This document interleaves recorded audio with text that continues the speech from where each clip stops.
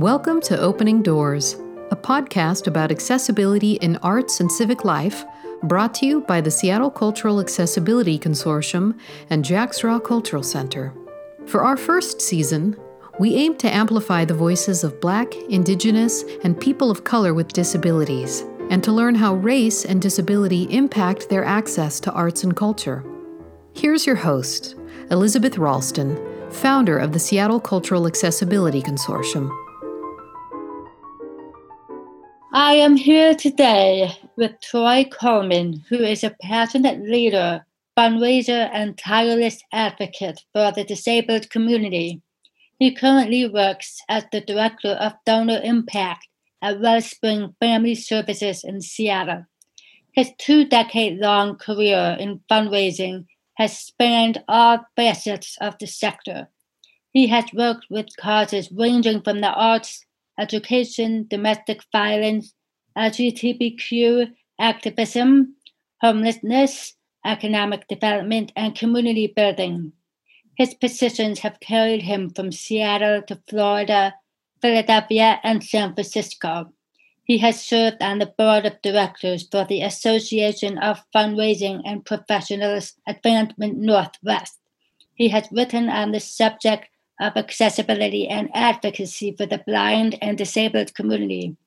As a gay, legally blind, biracial executive, his motivational speaking engagements touch upon the rare but critical intersection of diversity, equity, and inclusion.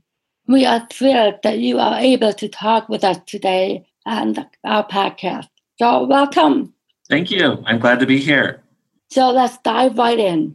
As a biracial man, what have your challenges been in being a voice for the disabled BIPOC community? BIPOC stands for Black, Indigenous, People of Color. In what ways do you think allyship manifests? You know, it's an interesting question you have because most don't identify me as anything but Caucasian, because on first appearances, that's what most people identify me as. Although in my day-to-day life, in my professional life, I identify as biracial because my mother's side of the family is Mexican, and I'm very proud of that. I walk this interesting line between understanding what racial inequity means because of my mother sharing her upbringing in what I've seen around me, but also walking in the shoes of someone who has privilege because I appear Caucasian. It's an interesting opportunity. It creates its own internal tension for me because I really want to be a strong voice of equity. And sometimes that's difficult to be taken serious because of the outward perception of the community. It just means that I have to be a little louder and be a little more passionate and make sure that I'm coming from a position of support.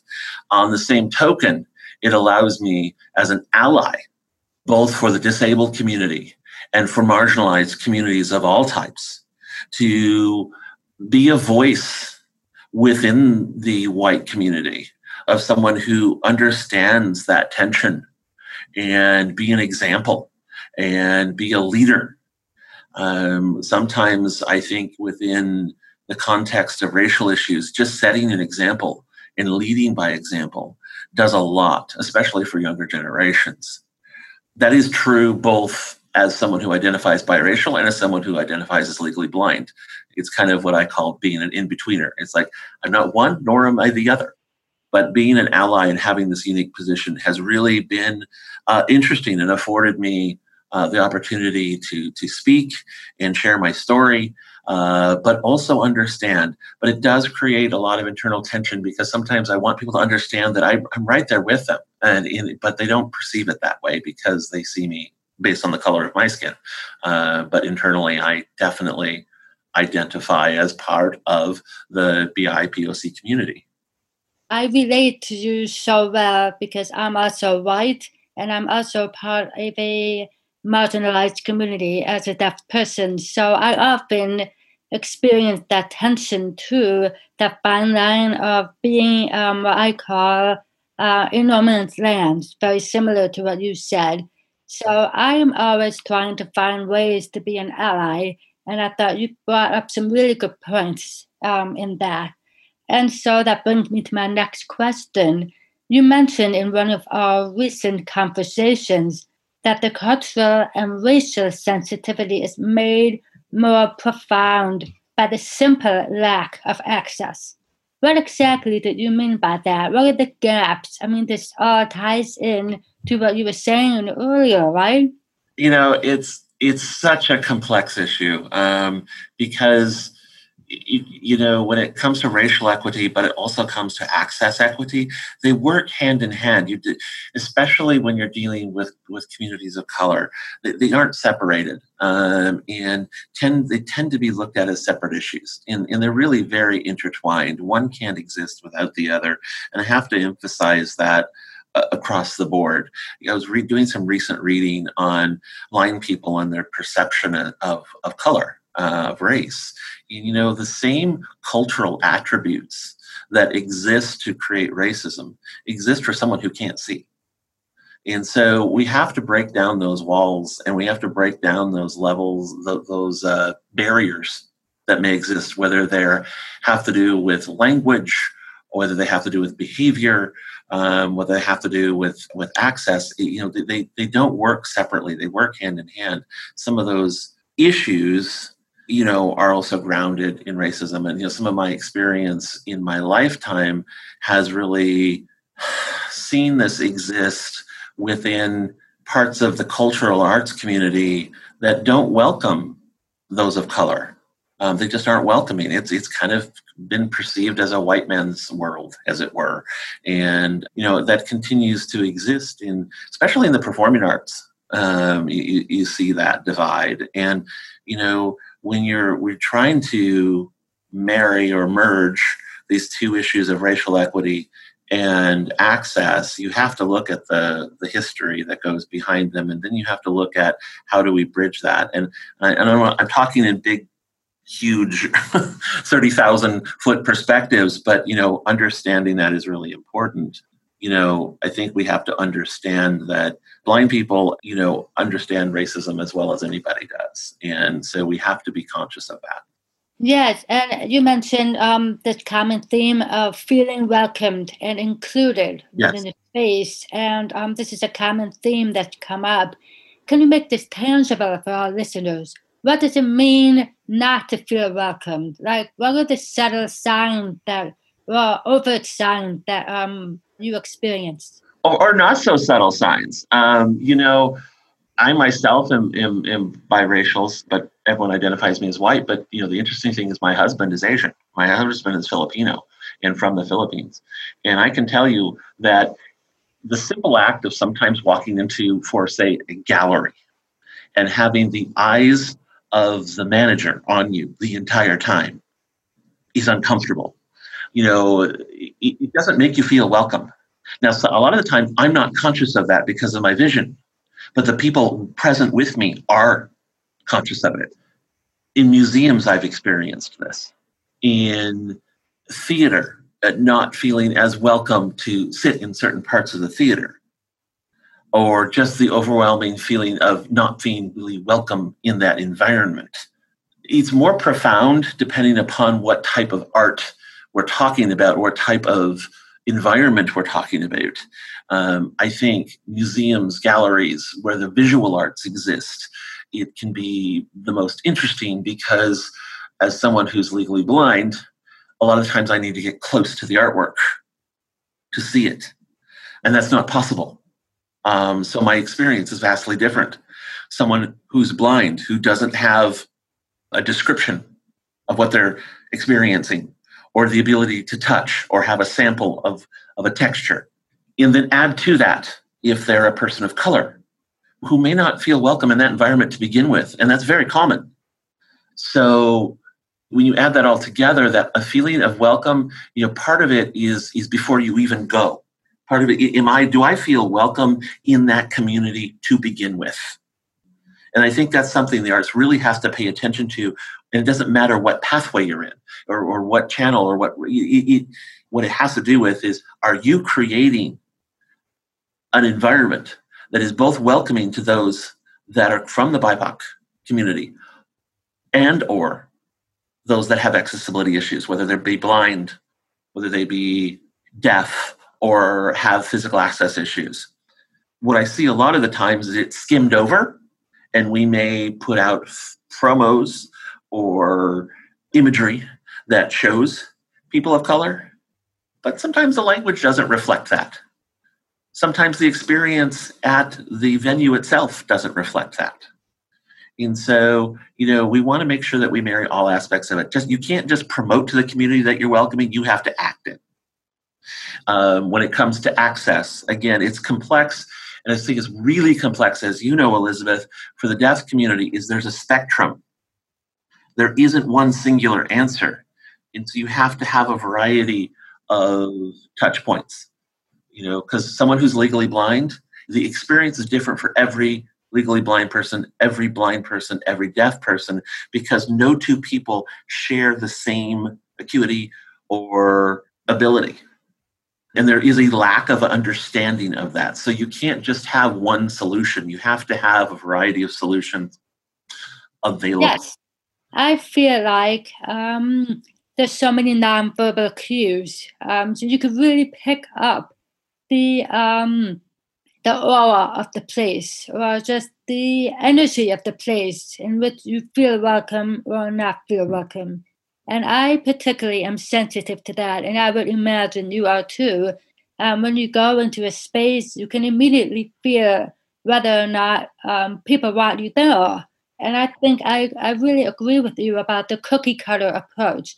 It's not one size fits all. You kind of have to meet the person where they're at. And I think there's a lack of understanding or knowledge about disabilities in general. And you really have to set the tone before you go into the space to make people feel welcome. There's a lot of work that needs to be done even before people arrive in the space, like you said.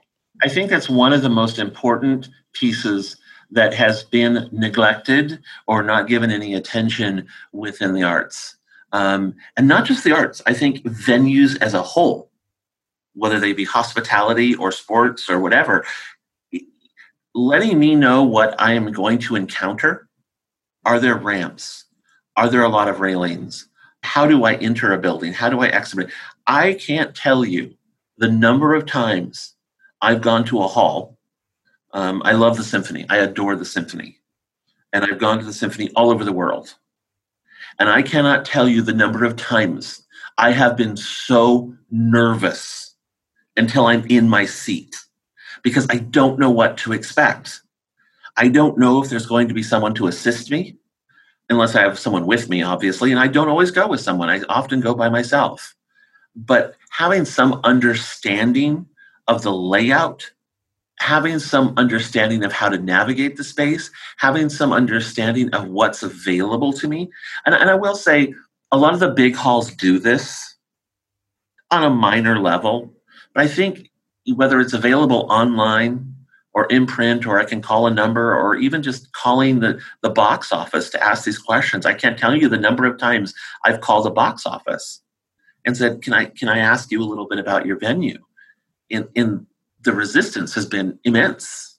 I think we really, as people with disabilities, we have to do extra work so that we can feel more relaxed in the space. I relate to you because when I go to the theater, I'm always worried that I'm going to be scolded if I use a light to read a script so I can follow along. You know what I mean? If there's no captioning, I need captioning. And I've grown up going to the theater with a script. And I can't tell you how many times people have come up to me and scolded me for a tiny, tiny pen light. I laugh only because I so relate. You know how many times I've been scolded for using a set of binoculars? Like, I will not go to the Paramount Theater in Seattle because I find it a very difficult theater to see in, especially if I can't be in the front 10 rows. And I have been scolded in that theater for using binoculars because I'm a tall guy. I'm 6'4". Mm-hmm. So when you add me using my arms up high, I've had people around me, and I actually once had an usher ask me, it's like, could we seat you someplace else where you're not obstructing other people's views? Oh, like, wow. no, I paid for this seat. Yeah. and you did not make available a seat that I could see in. So that's another thing that theaters in particular need to take into consideration, and some do across the country, not all, making accessible seating available. And don't make me pay a premium because I need to sit in the front 10 rows. That is asinine, that I should have to pay more so that I can have an equal experience in the environment. Some theaters have gotten awareness of this and have started to do this. Some simply calling the box office or talking to management and making those accommodations. Often that's possible. But what's frustrating to me, and I know you'll relate to it because we've talked about it, Elizabeth, is that fact that I have to go that extra mile so that I can have a similar experience. Right. And Troy, would you add another layer of complexity for people of color? Yes. Can you imagine how much more difficult it is for people of color to get that exact same experience? Well, and what's interesting is we may have a shared experience if we're doing it by email and phone, but then you have to think about when a person arrives at that location, that experience is different for them versus you and I. And if there is an element of racism, which there often is, their treatment, the fact that they likely will be ignored is increased. And I've seen it. I've seen it firsthand. I've been with friends who have experienced it.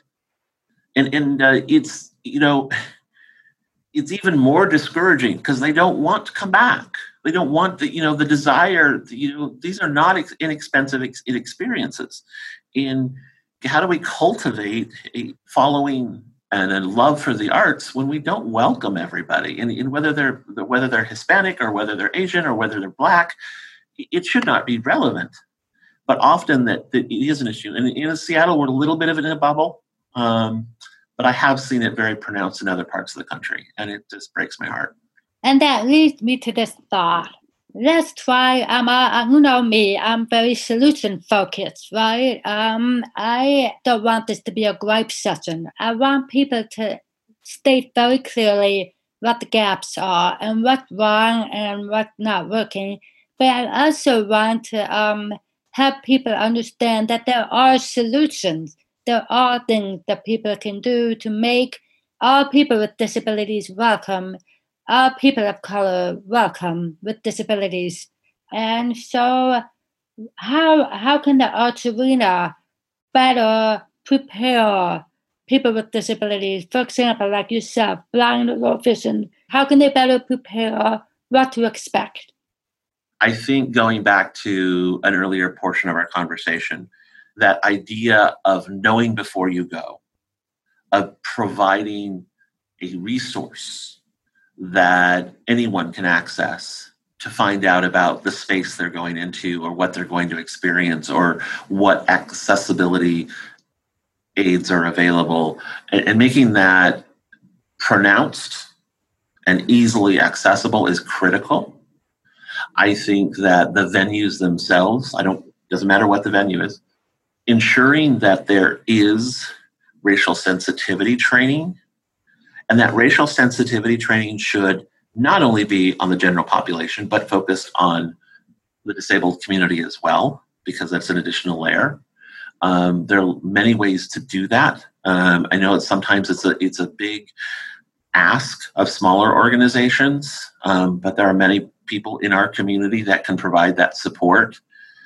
And I think part of understanding within that context, part of understanding the disabled community is understanding the rainbow that is our community, like all parts of the community. But I think adding some additional awareness, consciousness, and compassion and support is important.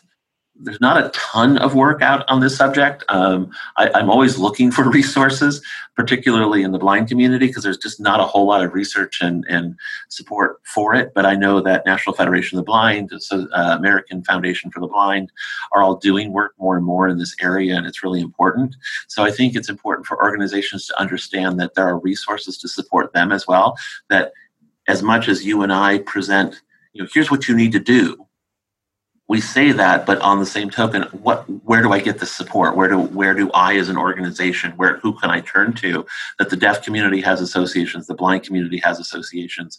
There are now more and more consortiums and consolidated associations for the disabled community to provide what access looks like. And now I'm seeing, just in recent months, the American Foundation for the Blind is starting to do more work in the BIPOC space, which is great, in opening that up. So I think knowing that these resources exist is a big part of it.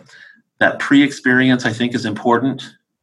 And then once someone's there and available and know they are welcome, then we can start to look at more what needs to be done in the space to make it more welcoming and hospitable.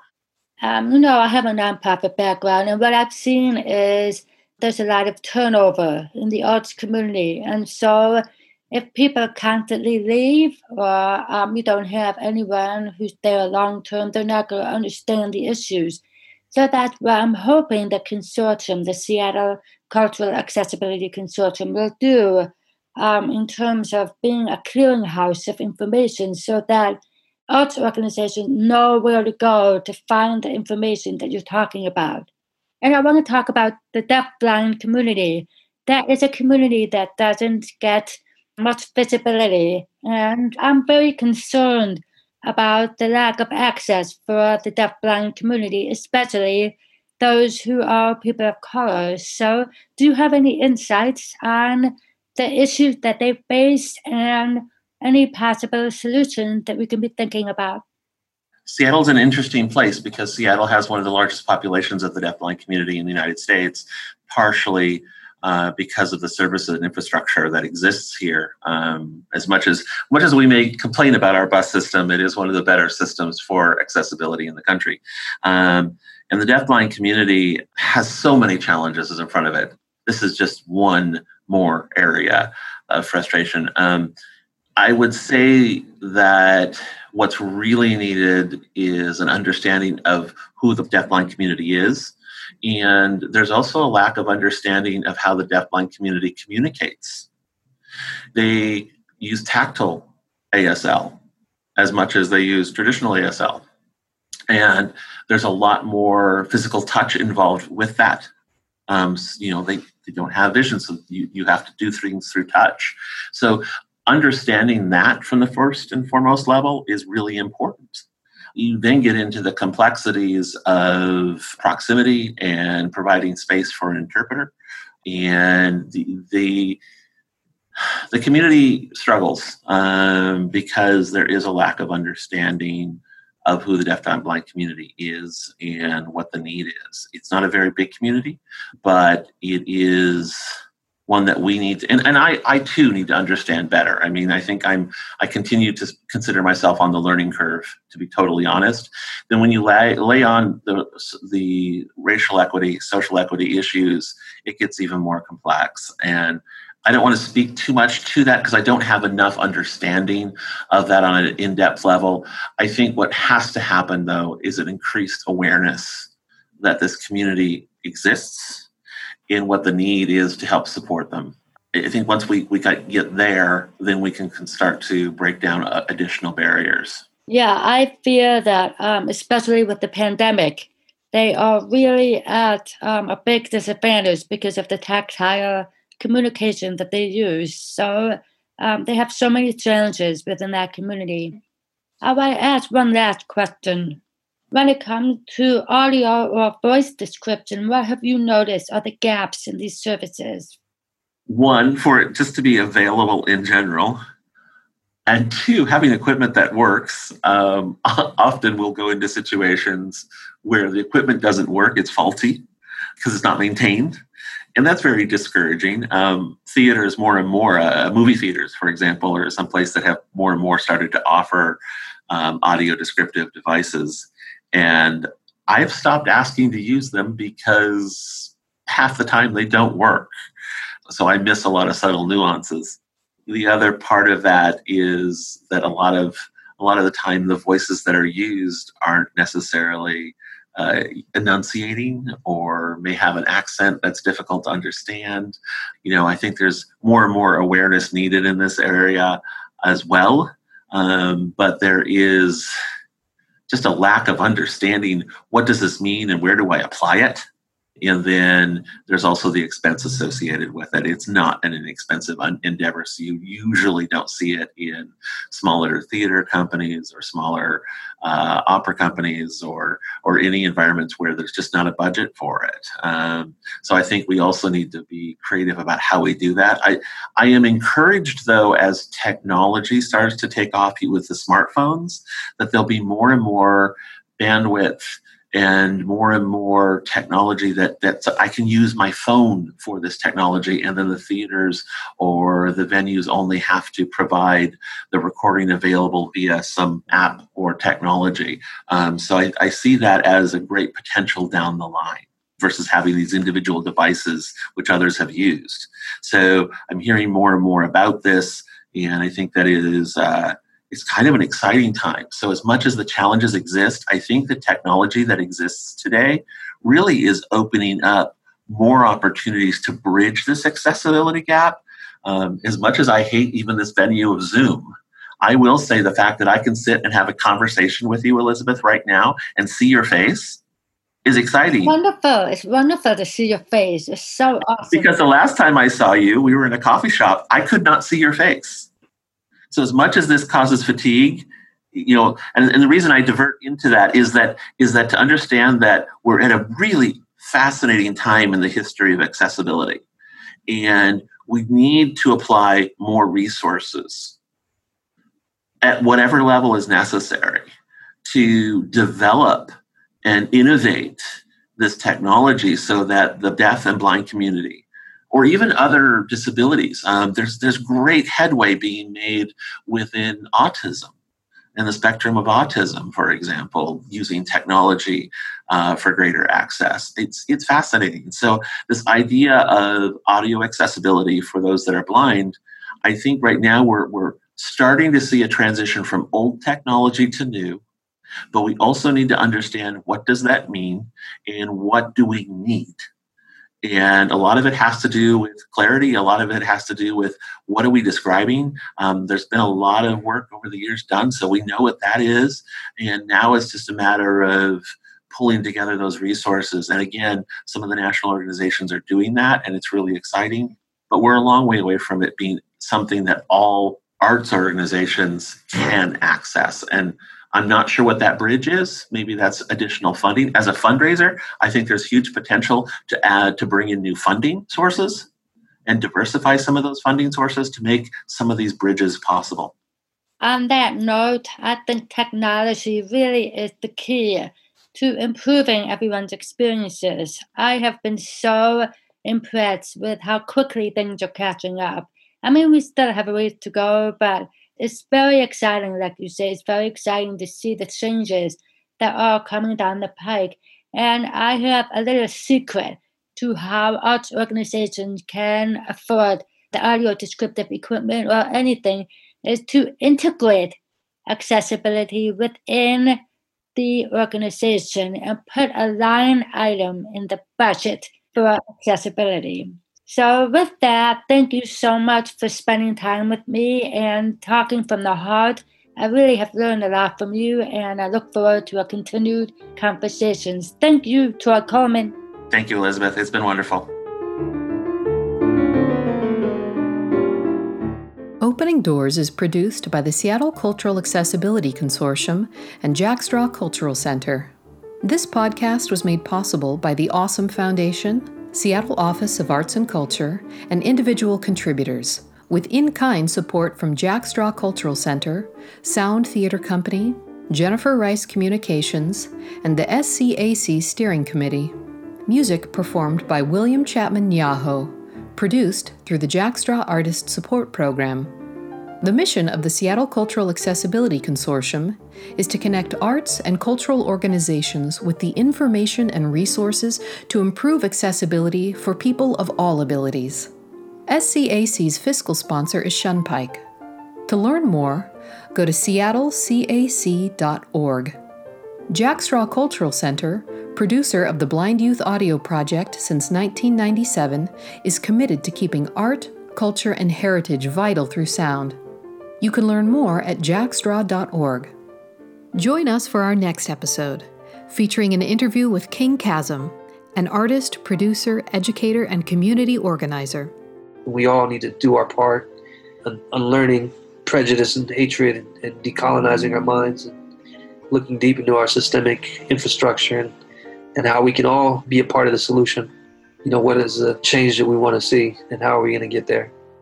Hear the whole interview on the next episode of Opening Doors, available at soundcloud.com/openingdoorspod and wherever you get your podcasts. Thanks for listening.